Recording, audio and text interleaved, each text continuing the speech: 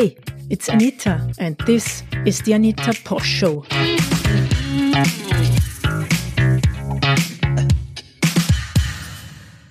Hello, everybody. Welcome to our first Q&A session.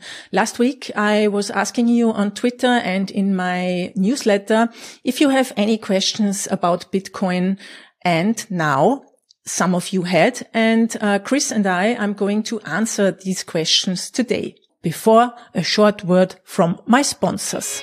Do you want to stay up to date with the things that happen in Bitcoin from my point of view? Then subscribe to Anita's Weekly, my newsletter with articles, videos, quotes, short tips on how to use Bitcoin and all that for free. Subscribe to Anita's Weekly at anita.link/weekly. Hello, Chris. Good morning. So who is Chris?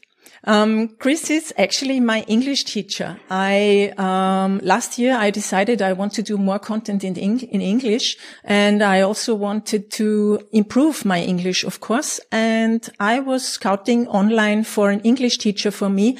And then I stumbled upon Chris and saw that he's a professional English teacher.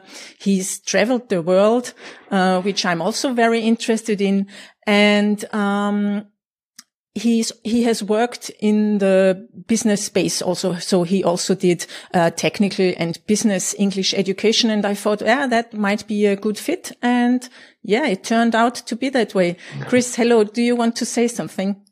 Oh, I'm happy to be here and be able to answer any questions that your readers have or your followers have. And as far as my background from the cryptocurrency is very very short, as you know, but the interest is there, and that's why I think this is an interesting project we can do together. Yeah, because that was actually the funny thing, because I didn't know that you're really already interested in the topic of Bitcoin and blockchains. And so it was the perfect fit in a way, because now we can not only talk or learn English, we can also talk about Bitcoin. And Definitely. That's the result is our first Q&A. Exactly. It's funny how it's developed to this, huh? Yes, it is. Excellent. So, just to our viewers, this of course is no financial advice. I'm just answering your questions as good as I can. Please, if you want to invest, do your own research. We are not accountable. Definitely not. If you make any mistakes or if you lose money, it's not our fault. Definitely not. But if you do after our session, then you really need to look into it. I mean, and if you gain money, if you do some profits, you have, of course, to be thankful forever. Exactly. Yeah. You have to think for the good and the bad, right? Exactly. So if it's bad, don't call us. If it's good, write us. Exactly. Give us credit. Yeah. Okay. Shall we start? Sure. What's the first question? Or do you want me to read the questions? I want you to read Perfect. it. Yeah. Please. Okay. Well, you have in this AMA a lot of interesting questions, some anonymous. But the first set is all about the exchanges and wallets. If you had to specify your options for a preferred exchange, which would you choose and why? Okay, exchange. So you need an exchange if you can't earn Bitcoin in a way, because that's also a great way. Actually, the best way to get some Bitcoin is to earn them. But if you want to exchange them, yes, you need to go to an exchange, and there are different options. And in my point of view, the best option is to find an exchange or a so-called Bitcoin broker that is sending you the Bitcoin directly into your own wallet on your phone or on your hardware wallet. So you don't have any intermediary there. For the German speaking world, there's a exchange that I use and can recommend, and disclosure, they are also the sponsors of my podcast. That's Coinfinity. They are the oldest Bitcoin broker in Austria, and they do that. So they really, if you exchange the money, you send your money from your bank account to them, and they send you the Bitcoin directly into your wallet. most of the times people are using so-called custodial services. That means they are acting like a bank in a way. So you buy Bitcoin there and you have a wallet there, but you don't have the private keys for the wallet. That means you don't actually hold the coins by yourself, but the exchange holds it for you. It's like a banking service. Yeah.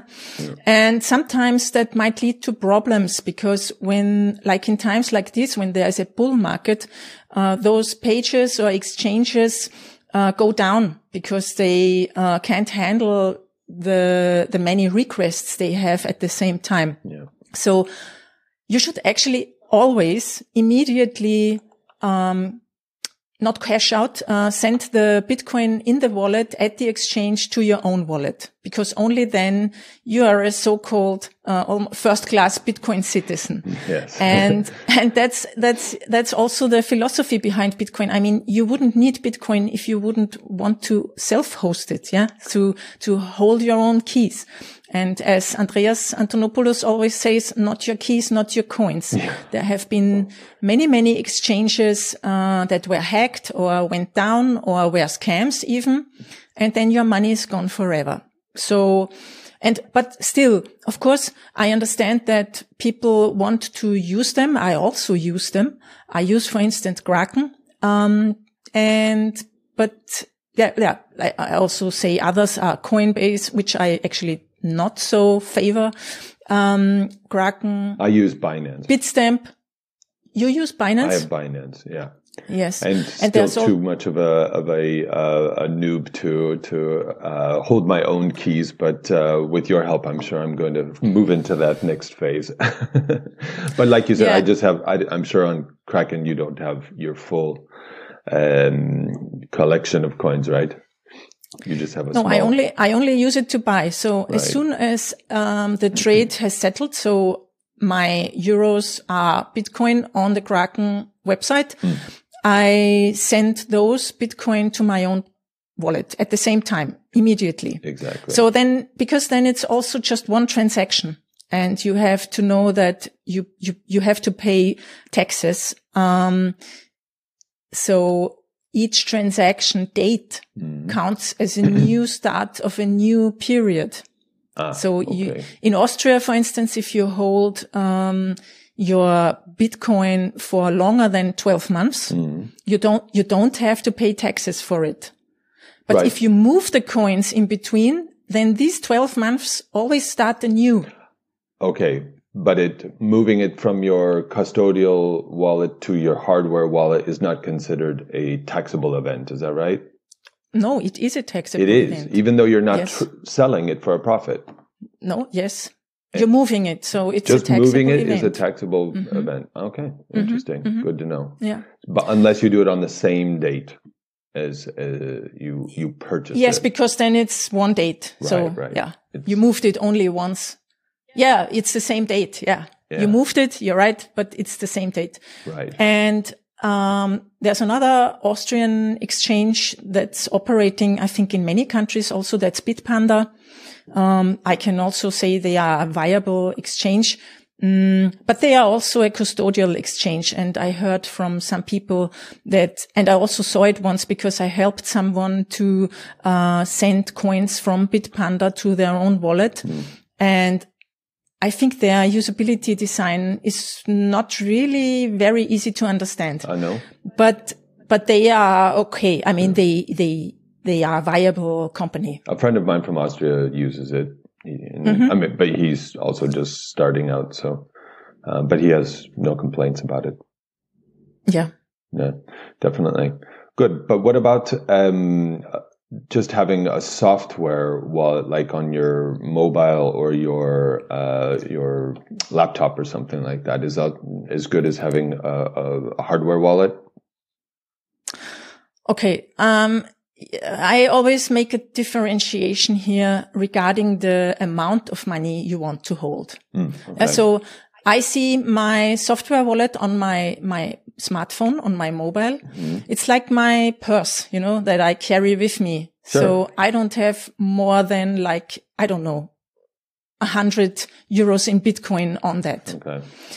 And, actually mobile wallets are more secure than your Windows PC, for instance. Okay. So you have to be very careful if you use a software for your desktop. If it's Windows, even more careful than, if it's an Apple computer. Right. Or Linux would be better. So I actually don't recommend using desktop wallets. No. The best is to use a smartphone wallet.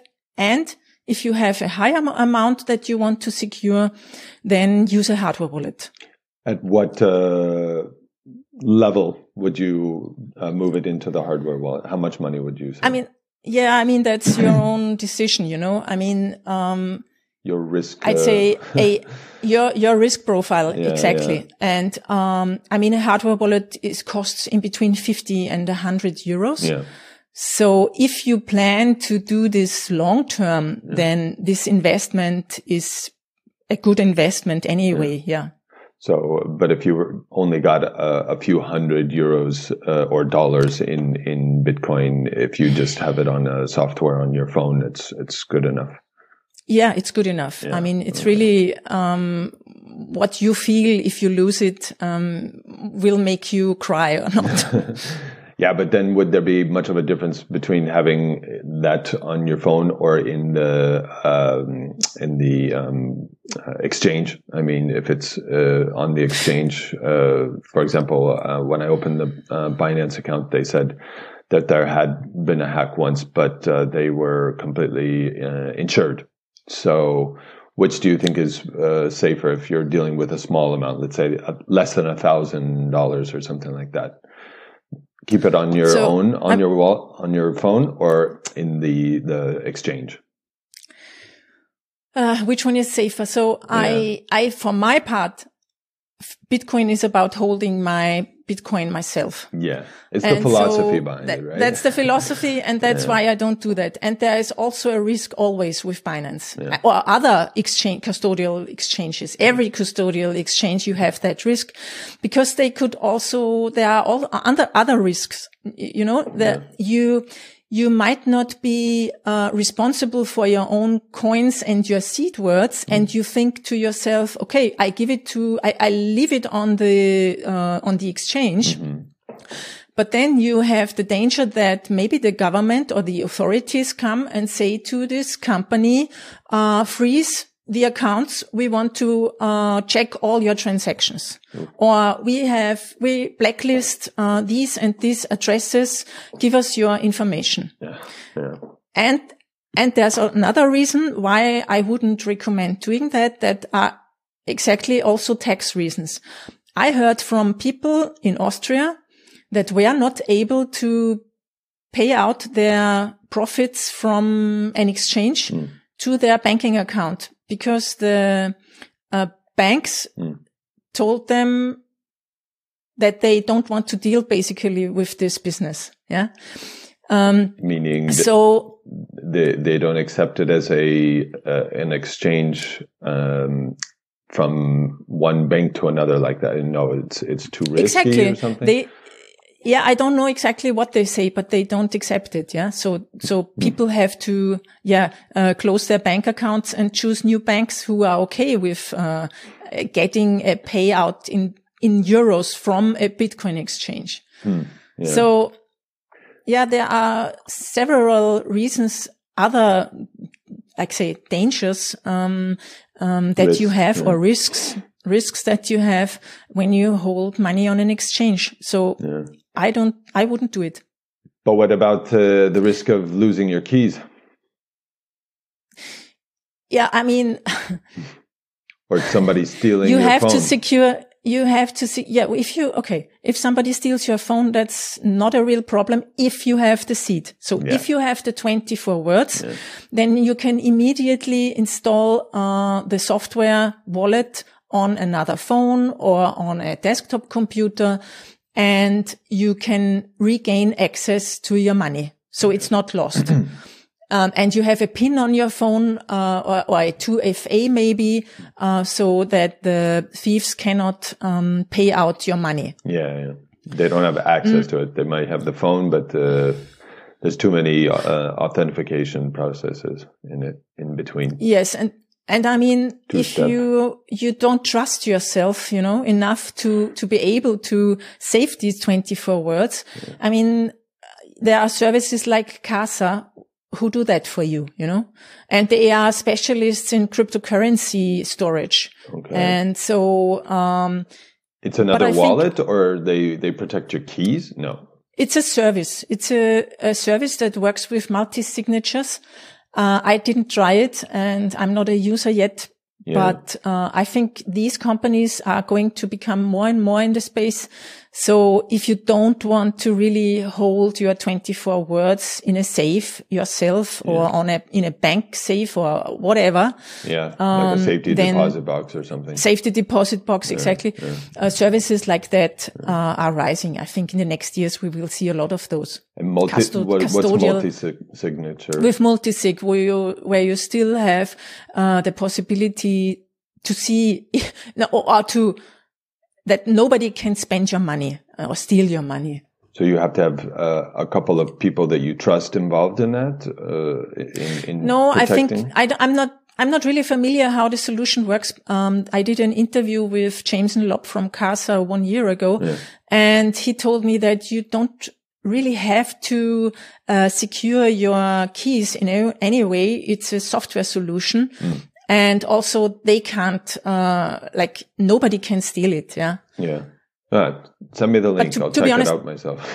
Yeah. To be honest, I didn't research it, deeper. Yeah. Yeah. Well, it's something that we can do in the future. Great. Yeah. Well, that was Anonymous's questions. I think he was asking about cold storage wallet and hardware wallet. I guess that's the same thing, right? Cold storage and hardware. Is there a difference? Yes, in general, a hardware wallet is cold storage. Yeah. But there are other cold storage possibilities like paper wallets, which I wouldn't recommend. So I would not recommend, that anybody is building his or her own paper wallet. There are tools online where you can do that, but it's very dangerous to do it. I think you need a lot of security knowledge to really be able to generate a key pair for a paper wallet that is really secure, because you have all those online dangers. I mean, you only need to have a virus or a keylogger or anything like that on your computer, and they can read the keys. Yeah. So I wouldn't do that. And another possibility, which is in a way working like a paper wallet, but is the card wallet. There are tools. Basically, it's like a credit card. It looks like a credit card. And there's a company or two companies in Austria, as an example. They produce basically a paper wallet, and you can just send money to it. You have a Bitcoin address on it. You send money to it, and then you can store it in a safe, and you don't need to use any kind of software or something. So if you are not able to use a hardware wallet because you are not tech savvy, or you don't want to set up software on your computer and maintain it, because actually you should take your hardware wallet and update it all 3 to 6 months at least. Yeah.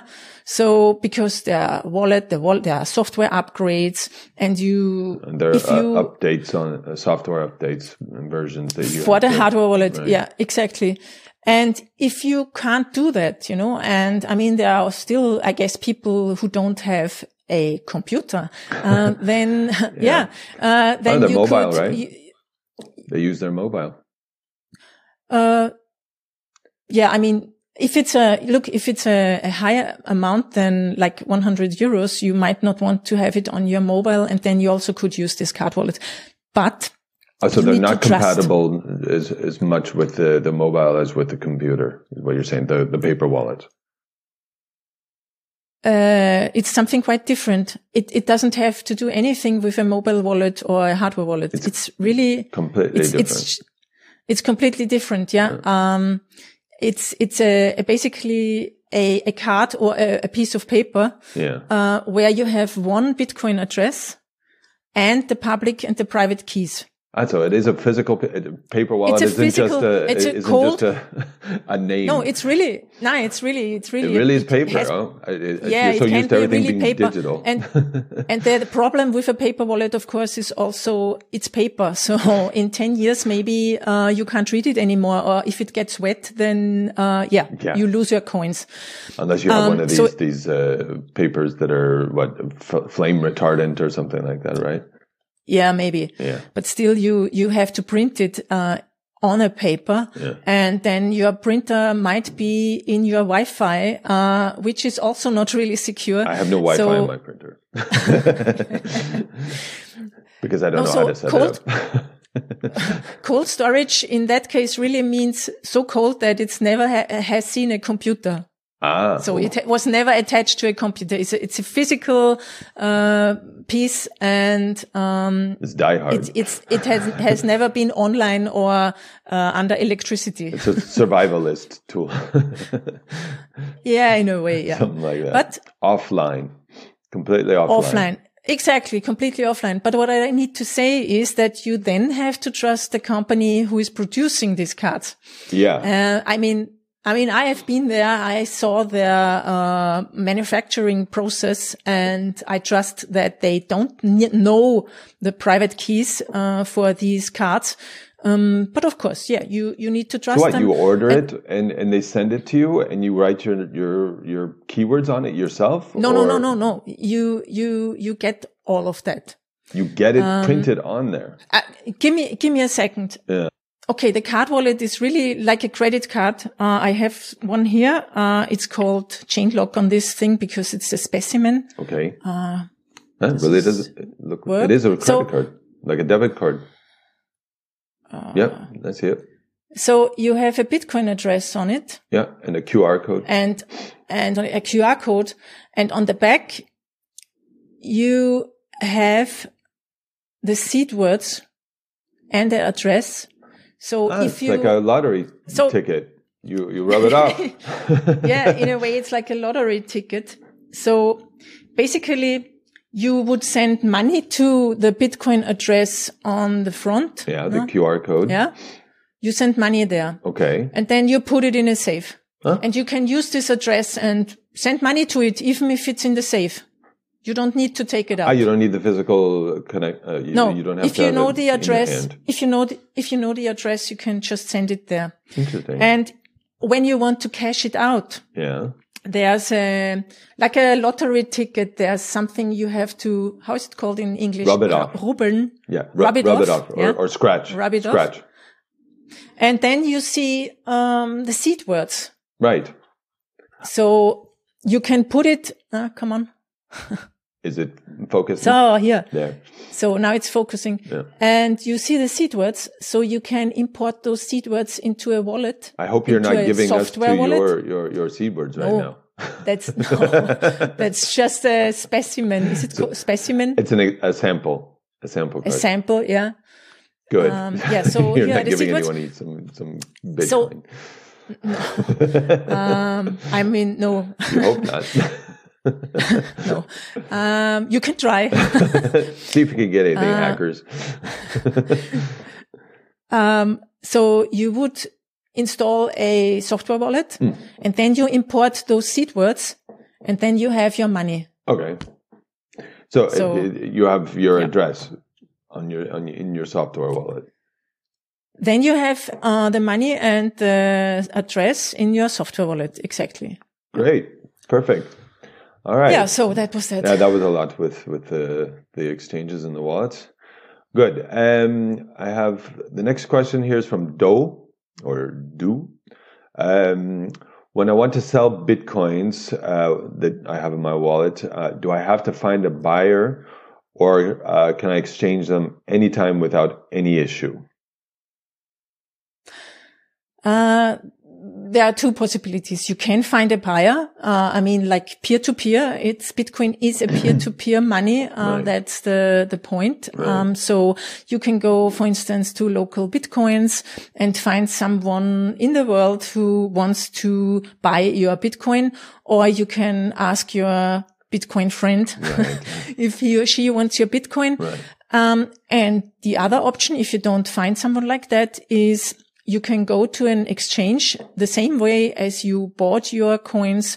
You can sell it there. So local Bitcoin is not an exchange. It's just a platform for exchanging.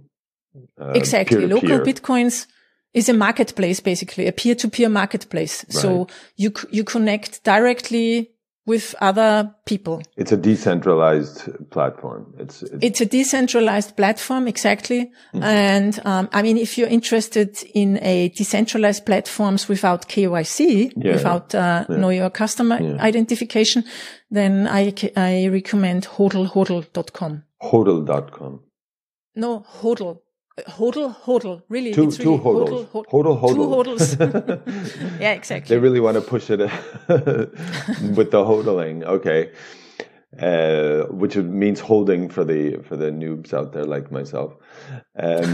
Great. Okay. So then, I mean, Bitcoin always has to be exchanged with another person. You can't just, it's not a question of finding a buyer. I mean, that's the only way to change exchanges. It has to be with another person. It's not like a stock where you can just, well, I guess stocks you also need to sell it to, and somebody buys it. Maybe that's what this was something that wasn't really clear for this person. That it's really an asset, right? And you always trading it, buying and selling it. Yeah, you can trade it, but if you want to hold it, I mean, there are many people who think about that, like, okay, now I understand how I can get Bitcoin, but what do I do then? Yeah. I mean, will somebody take it? No. So I think that was the basic question. So yes, you will find someone, and because there are hodlers of last resort, which I would also say I am too, who will always buy your Bitcoin. Yeah? Right. Or new people coming into the space who want to have Bitcoin. I think there's just a concern with once you buy it, and maybe an emergency comes up, or you just get nervous or something like that you're going to be able to offload it at any moment. Yeah, that's a great thing. Yeah.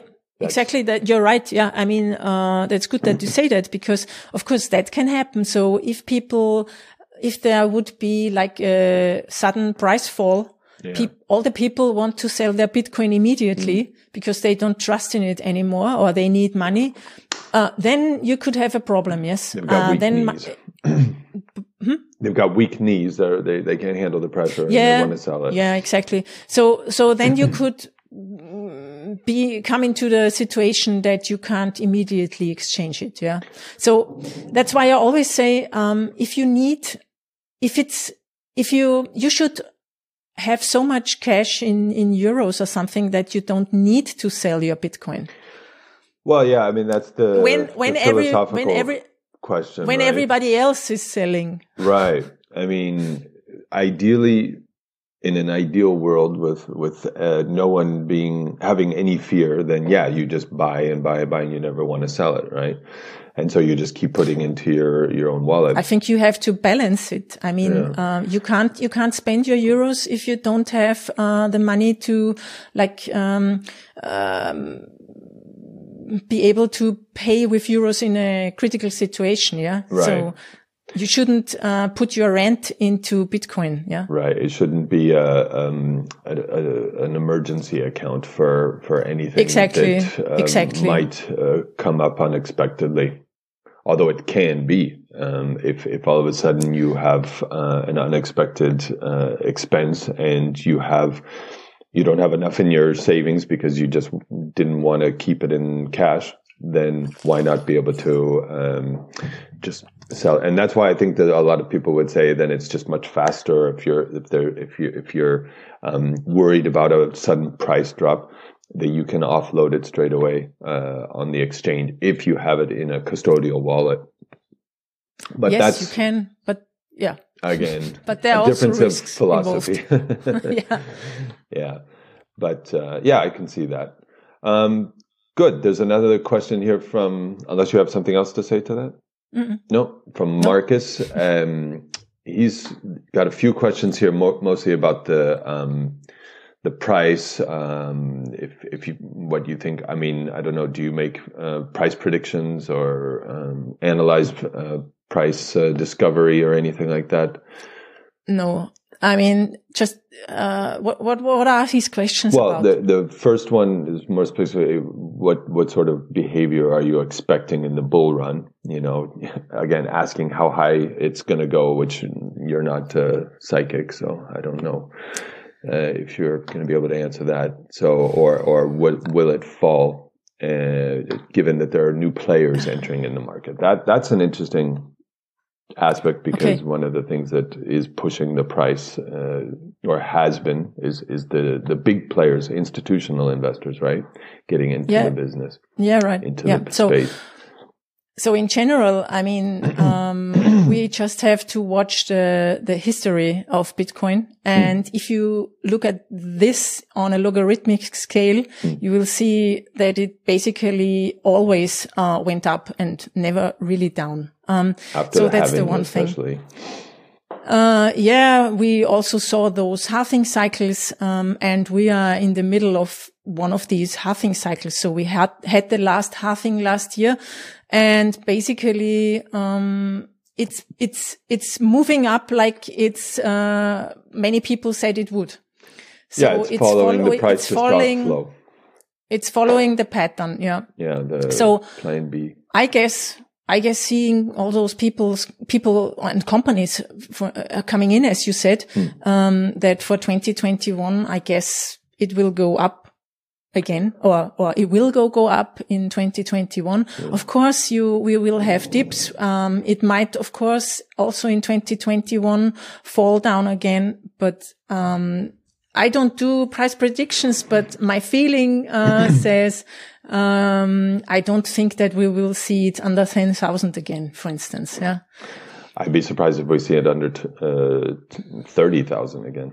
I hope it does. Then we get it on sale. We can buy it. Exactly. Yeah, I mean, last year, nobody expected that one day it will be down to 3,000 euros again, and it happened. So, yeah. Yeah, but we don't have a pandemic every year either. I'm sure that's the only reason why it went down to 3,000 again. Yeah, but on the other hand, if people don't have money because of the pandemic, they also can't buy Bitcoin. Mad. That's why a lot of people are afraid of it becoming a billionaire hedge fund again, because the normal people can't buy it. Then all the institutional buyers will just. And that's why I always say, please, to regular people, please, if you are interested in it, then start only with a small amount, maybe. Yeah. Try it. And if you like it, you can buy more or work for it or whatever. But don't wait. The big guys are coming and it will get more expensive. I'm very, very sure that this is the case. So, and for me, that's the people's money and not the company's money. So please, maybe if you want, educate yourself about it, invest in it, and hold your own keys, because that's the next danger. When all those big players come in, they might have other interests than we do, because they maybe want to please regulators or whatever. And if they hold a lot of keys and also, keys and coins, then they could be influential opinion makers. And do we want that? I'm not so sure. Well, I think it's inevitable. The whales are always going to try and influence things or manipulate things in their own way. I mean, yes, but that's even more important than we people hold our own coins and your own keys. Definitely, especially when you've got the big guys coming in, like Grayscale hasn't started a new buying session last week, and GBTC is, I think, even outperforming Bitcoin recently. So they're just trying to keep up with demand. Exactly. Yeah. BlackRock also said they are thinking about investing. Yeah. You imagine 1.5 trillion in asset management. If they even just put 1% in. Yep. That would just the price. Well, or Elon Musk, if he ever bought any, imagine what the price would do there. I think he has some. I mean, I'm not sure. As a private person, But anyhow, let's keep on going with the questions. Well, Marcus was just talking more about the price level. At what price level in the bull run would you start to reduce your Bitcoin exposure? And what percentage of your investment portfolio would you keep Bitcoin? Like, I mean, if you have this really extensive, or let's say, if I have variety. Bitcoin, I mean, I lost my keys in the last boating accident, you know? Yeah. Okay, you don't know the joke yet, huh? The boating accident stuff. I have heard it. Yeah. I remember. I was somewhere on Twitter, no? Some guy lost always. Who was it? Yeah.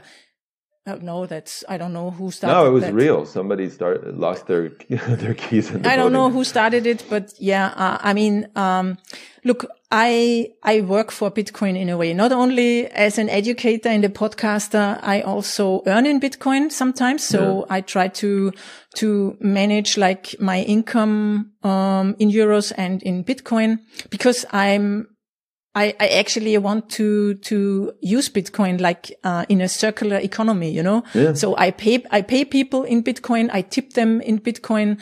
And on the other hand, I earn Bitcoin and also euro. Yeah. Because I need that, to pay my rent, because I think it's easier just to pay my rent in euro and not in Bitcoin. Yeah, so, I mean, he's talking about really like what sort of allocation and that sort of thing, and I think it really just depends on what sort of risk you're able to, to take your risk threshold and that sort of thing. I mean, there's people who just want to keep a small portion of it, 1 to maybe 5%, but those people don't really like volatility, and if you're looking at it more as an asset, an investment, than let's say, like you, a lifestyle and a philosophy, the way it can change the world, right? Depends on what this guy looks like he's directing his questions more at an investment broker, someone rather than an educator or advocate. I mean, I would say that it's, as you say, a personal risk profile you need to have. And if you trust in the technology, then you might have a higher allocation in Bitcoin than in euro. Yeah.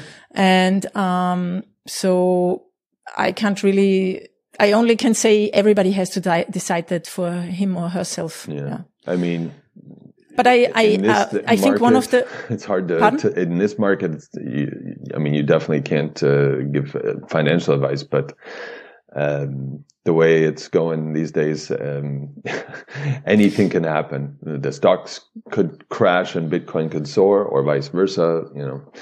Anything can happen. And I think a part of the question was also, at which price level would I sell? Well, just reduce exposure. Reduce exposure, yeah. But that's also like selling, isn't it? Yeah. Basically. In other words, never. I wouldn't. I mean, I went through the last bear market. Yeah. So basically, I started my career as a Bitcoin educator at the beginning of the bull market, and then I lived through all those years in the bear market, and I never sold.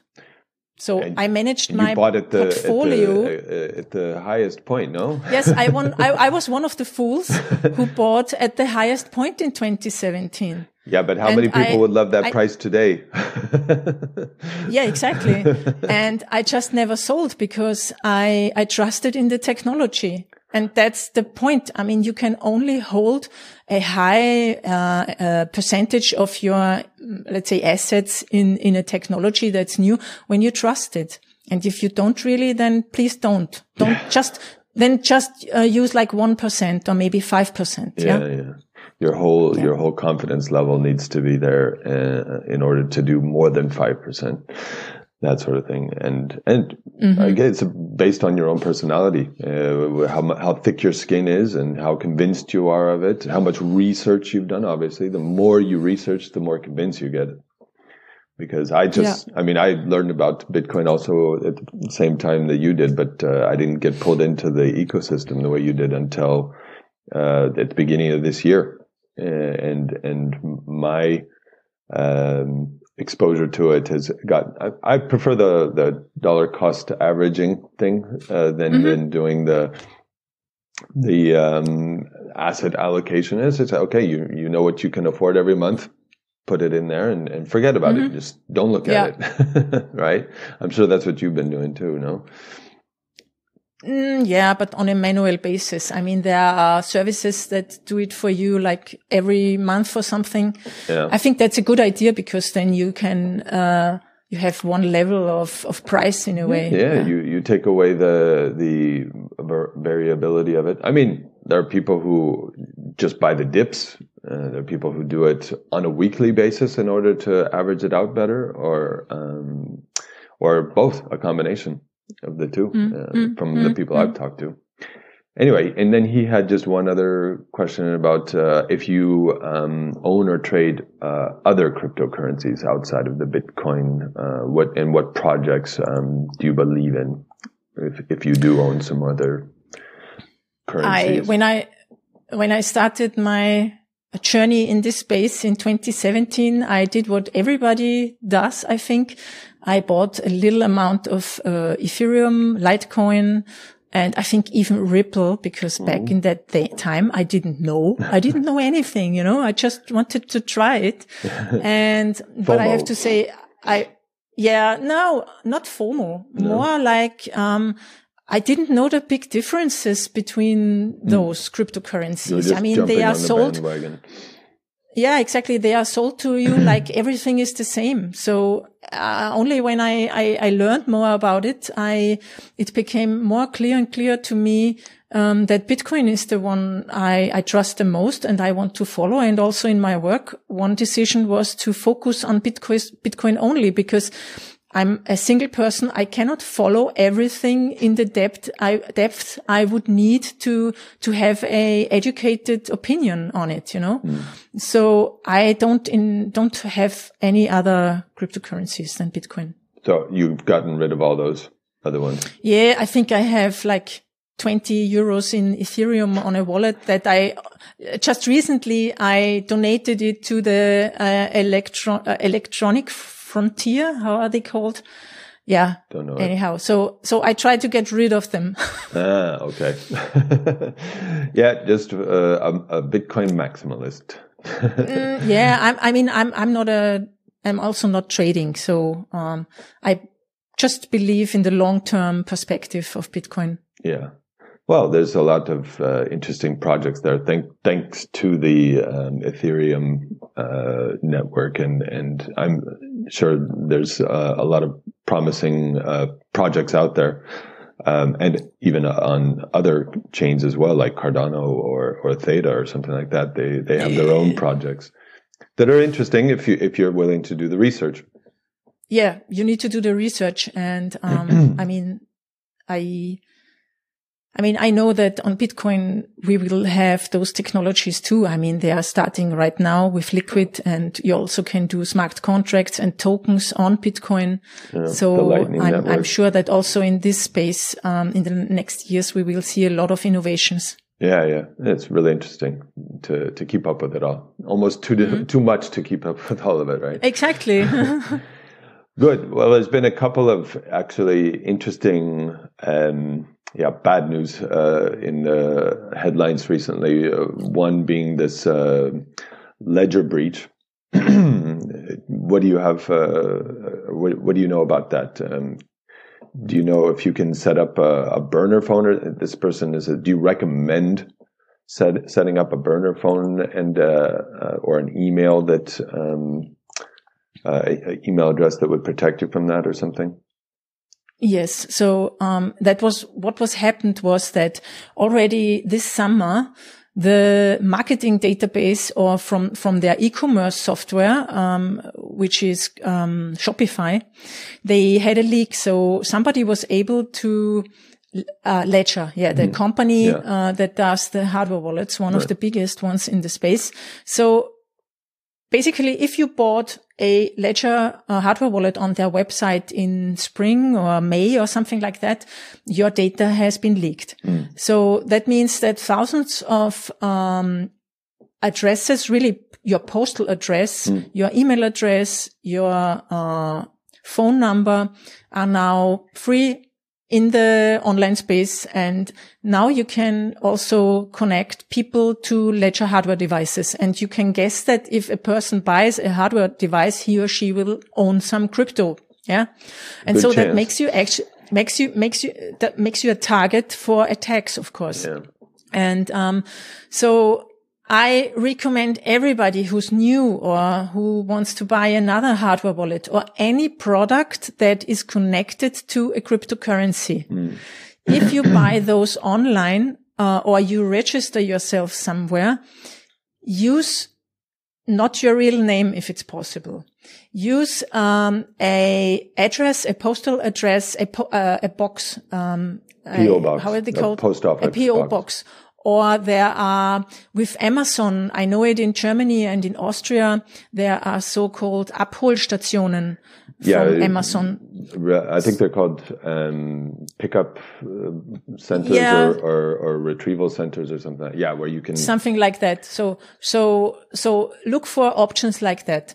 And regarding the burner phone and burner email, yes, I would recommend that actually for all services. I mean, there are in different countries, you have different possibilities to do that. I can say it about how it's in Austria. I have an old phone. Yeah. So really a phone that I don't use anymore. Yeah. I bought a SIM card and I bought a prepaid card. Yeah, exactly. And I bought a very cheap contract for 10 euros. And that's for a year because I don't make calls. I don't use that phone for anything. No. I just use the number for online, shopping like that. Right. So if I would be on the LedgerHack database, which I am, I got calls and I don't pick them up. So I definitely got some of these phishing calls. I can imagine. And the same with the email address. So you can, there are services online, where you can get a account with, I don't know, a made up name at Gmail or at, GMX or Yahoo or anywhere. And you can also buy a cheap domain name for yourself. Then you have your own mail name, your own mail server. Yes. So that's also a possibility. Yeah. So I recommend to do that actually everywhere on the web and, so you recommend having an email address only for your crypto transactions? For instance, separate from the rest of all your other. Yeah, then email. You always know that it's just a burner email address that you used for buying a ledger. Right. Or, for instance, if you're a Gmail user, what you can do, and that's I think a great way to use it, you can use. It's just as an example, the name Tom Miller, Tom Miller at gmail.com. Yeah.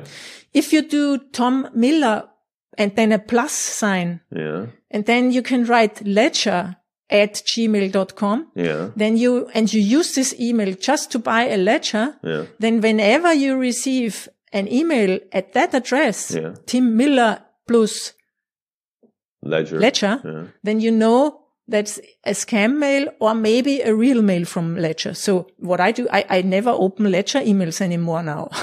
Yeah. You are not planning on buying another one, I guess.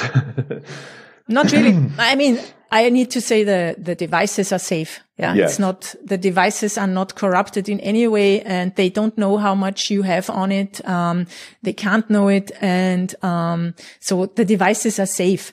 But the danger is those phishing emails or phishing calls even, so that people think because there are mails coming like, oh, somebody sent a transaction from your Ledger wallet. Right. If you don't want to lose your money, act now and enter your 24 words on this website. Yeah. Oh, sure. And then your money is gone. So it's always a kind of a pressure and an urgency. Yeah. So that you really feel you need to do that now. Right. And then you are acting like in panic and not checking the website and why you do that even. Yeah. Stay cool. And exactly. And that's how it happens. Are they still selling on a Shopify site?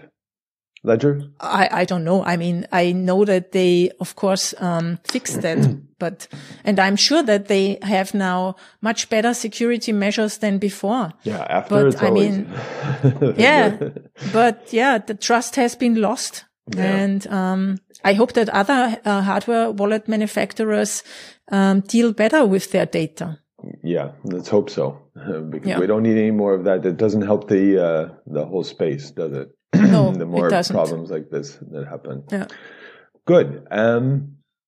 This was actually one of my questions because I wasn't sure, but we already talked about this with leaving the Bitcoin on the phone instead of a hard wallet, whether or not that's a good way to start. But we already talked about that anyway. And then there's another one from another anonymous person. They wanted to know which crypto broker is reliable. If you can recommend one specific. But we talked about Bitpanda. I bet they also asked about eToro. Do you have any experience? And I think when I saw the questions, I think they also ask for Swissquote, which I don't know. I haven't heard of that one. Is that what that is? I'm not sure. I think I heard of them, but I can't say anything about them. As I said before, Bitpanda is a reliable and viable exchange. The only thing is it's a custodial exchange, yeah. And eToro, I never used it, but I know it for many years. You have? Yeah. It's not good for buying Bitcoin because the spreads are way too much. You don't pay the real price. Okay, so you pay more than you would need to. Yeah, you would pay more than what the actual market price is, and you sell at the lower price. So. Oh, okay. And again, you don't own your keys. Exactly. Yeah. So that's that to those exchanges. Yeah. And I don't even know if eToro or PayPal or any of these payment services are going to be able to get their hands much more on the Bitcoin because it's all getting bought up by Grayscale or other institutional investors because they buy the Bitcoin themselves and then you get it and then you buy it from their account. From Grayscale, you mean? Not GBTC. I think it's not an ETF, but somehow you're not buying the underlying asset. You're buying it from their pool. Where? On eToro. Oh, really? Yeah. Okay, I didn't know that. I never dealt with eToro, so I thought you just buy Bitcoin and then you can send it to your own wallet. Well, I mean, you have your custodial wallet on eToro as well, but I'm not sure if you can send it from there to your hardware wallet. That I'm not sure of. I know that this is not possible with PayPal, so don't buy your Bitcoin on PayPal. Exactly, and I don't think on eToro either. Don't quote me, but I don't think so. I had some on eToro for one short period of time, but then I found out that you can't exchange it to or download it or move it to your hardware wallet. So I just sold it. It doesn't make any sense then. No. So I would recommend, as I said before, Coinfinity for people in the German-speaking place when they want to immediately receive the coins in their wallet. They sell Bitcoin and Ethereum. And or you can use Bitpanda or Kraken. What else would you say? Binance maybe? I never used it. You used it. Well, that's the other disadvantage of eToro. You only have like 15 or 16 cryptocurrencies you can buy, but Binance has the most. So if you're a real trader, Binance is the biggest one for traders. Okay, your next question is, can I buy Ethereum with the Green Wallet too? I guess that's your preferred wallet, right? If not, what can I use? Okay. Yeah. I think that's, a question because I did this video tutorial on how to set up a green wallet on your phone. And no, you can't use it for Ethereum. No. The green wallet is a Bitcoin only wallet. It's for Bitcoin and the Liquid network. So Liquid is a sidechain of Bitcoin. So if you would like to use Ethereum, then, you would need to set up another wallet. I always say I use the Edge wallet, EDGE. And that's a wallet that you can use for more than Bitcoin, also for other coins. And I have a video in German, where you can see how to install that, We'll wallet. get that into English soon enough. What about Samurai? Is that for only Bitcoin as well, or can you put multiple? I think it's a Bitcoin only wallet. Also, the Samurai wallet is a great wallet that I want to set up now also because it's a wallet that's securing your privacy more than other wallets because they do so-called coin joins. Right. Yeah. So if you are privacy concerned, then I recommend the Samurai wallet. Excellent. Okay. But they're both just for Bitcoin. And for the Ethereum, your recommendation is the Edge wallet. The Edge. Yeah. Perfect. Okay. And the next question is, what if the wallet software closes down or just goes out of business? Will your 24 words be enough to save your money, to recover your funds? Yes. So I always say you need the 24 words. And the best is to also write down which wallet you were using with these 24 words. Okay. To be able to, because if this company goes down and you can't update the wallet anymore and you need to move, then, when you move, you need to know from which wallet you came. Because that can be sometimes a little tricky to import the keys. Okay. But so that's basically, but with those 24 words and take a note, the wallet software, you should and will be able to restore your wallet on another phone or another kind of wallet from another company, or another developer. So yeah. Another software, another app. Okay. Perfect. Well, if you wanted to finish up with the latest news, there was some interesting tweets on Twitter this week about the Bitcoin double spend. What can you say about that? Yeah, that was a classical attack on Bitcoin, I would say, a social attack, because everything started with the BitMEX research team. They posted last week that there has been a double spend on the Bitcoin blockchain. But they didn't say that there really has been one. They said it looked like a double spend. Okay. And to explain what is a double spend, the so-called a double spend is basically if you spend a certain amount of Bitcoin and you spend this amount a second time. Right. You can spend it a second time. Yeah. I mean, it's not possible to spend the same amount a second time because that would be fraud, and it's not possible on the Bitcoin blockchain. So, and the problem was before Satoshi Nakamoto invented Bitcoin, that you could not prevent these double spends, because in the digital world, if you think about a digital file, for instance, a PDF.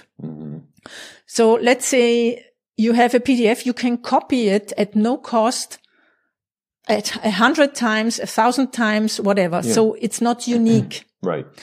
And that's the so-called double spend problem that Satoshi solved, because each Bitcoin or part of Bitcoin is unique. So it cannot be double spent. Okay. And that what happened in this case is a regular reorganization of the Bitcoin blockchain. This is part of how Bitcoin works. And some guy from the Bitcoin SV fraction, I would say, that were the guys who in 2017 incited this hard fork stuff. So we had Bitcoin Cash then and Bitcoin SV. They said it was a double spend, and they wanted to discredit Bitcoin with that. Because if it really would be possible to do a double spend, then of course that would be a critical situation for Bitcoin, because that's the core of the technology, that it's not able to double spend. Nobody would trust Bitcoin anymore if this really would happen.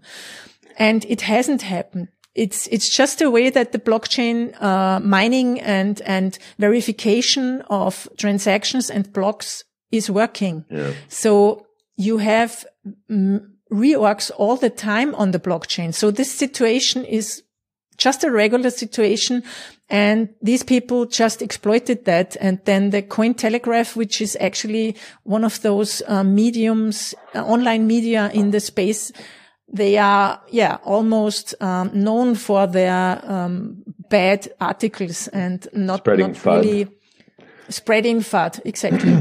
Yeah. That's what I heard. But as far as the reorganizing of a ledger, that's something that's even been written in the white paper. No, exactly. It's even described. It's even a part of the white paper. And another funny thing is, it can happen on the Bitcoin SV blockchain too, because it's a part of how proof of work works. Exactly. So that can happen everywhere. And, Well, it seems like they're just trying to discredit it to their own benefit somehow, right? Yes, I think the BSV people are driving another campaign at the moment, because yesterday also Craig Wright, who claims to be Satoshi, which he could never prove. Yes, I've heard of it. He threatened the Bitcoin.org team that they shall take down the Bitcoin white paper, which actually Satoshi Nakamoto put on there in 2009. Yeah. And because Craig Wright claims he's Satoshi and that he has the copyright on the white paper. With what proof? Which is hilarious, because he has never shown any proof. I mean, if he has the proof, then he should sign a message with the keys from Satoshi Nakamoto. Those are known. Exactly. Then he could prove it, but he can't. And it's just another attack. And the funny thing then was that everyone, like Bitcoiners like me, we started to send the links so in 2018, I put the Bitcoin white paper on my own website. Right. So since then, I have it on my server. And so I just posted, come and get it, fake Toshi, and posted it on Twitter, like many other Bitcoiners also did. Yeah. So now this white paper is widespread on all internet servers. Mm-hmm. And if Craig not Satoshi, that's the trick. Craig fake Toshi now wants to sue us all because of a copyright infringement, then he can come. I mean, it's a joke. Satoshi Nakamoto put the MIT license on it, and the MIT license is basically a very open license that allows you to copy the work, and work on it. So, I mean, it's just a joke. This guy is, in my point of view, I don't know if I'm allowed to say that on a video, but I think this guy really has mental issues. And he thinks he's like, he's like Donald Trump in a way. Yeah. He if he really were Satoshi Nakamoto, I think he wouldn't really care about that, because he'd have access to the 1 million Bitcoin, 1 million plus Bitcoin in the original address, right? I don't think he would care. Yeah, and I if he really would be Satoshi, then he wouldn't act like that. Exactly. I mean, I think Satoshi's intentions were a little bit more, on a higher level, a little bit more. Yeah, exactly. they were a little more, something. I think altruistic. So So these were the fear, uncertainty, and denial or doubt, Fear, uncertainty, stories of the week, adding to the Tether story. I mean, Tether is also FUD. I've seen it in 2017. These are the same stories, the same FUD stories that want to discredit Bitcoin. And yeah. They aren't going to work. So don't worry. I don't worry. Yeah. It's just annoying and distracting because it's much work then for people like Andreas or me to, and many others to like put that in the right context again, because so many new people are in the space who don't know about the history, and they maybe feel, oh my God, what is happening? There has been a double spend. Yeah. So is this secure? Yeah. Well, I think Anthony Pompliano put it really well when you read articles like that and there are reactions to sudden price drops like that. It just basically moves Bitcoin from weak hands to strong hands. You need to learn how to deal with this sort of FUD and common miscrediting and that sort of thing, and volatility. So they're going to try all they can, but it won't work. Yeah, I guess so too. Excellent. Okay. So that was all the AMA questions that we had for this week. Unless you wanted to finish up on something else, another note. No note anymore. No more today. notes. It's enough. It's enough for today. We will do that again, I guess. For sure, I would love to. Yeah, we will. And, be sure to subscribe to my channel, please, people, so that you get a notification for the next time. You can also subscribe, to my newsletter. You will see the message afterwards. And have a good day. Yeah. And thanks for watching. Exactly. And thanks for having me. Yes. Chris, great premiere. Thank you for doing that with me. You're very welcome. Looking forward to the next one. Yeah. Okay. Great. Bye. Bye-bye. Thanks so much for joining the Anita Posch Show today to learn more about Bitcoin. You can find the show notes for this conversation on anita.link/show. If you want to get the best stories in Bitcoin from my point of view in your mailbox, go to anita.link/weekly and subscribe. And if you have a question or just want to send me some feedback, drop me a line at hello@anitaposch.com. See you next week when it's time for the Anita Posch Show. Music, start with yes, delicate beats. Content, idea and production, Anita Posch.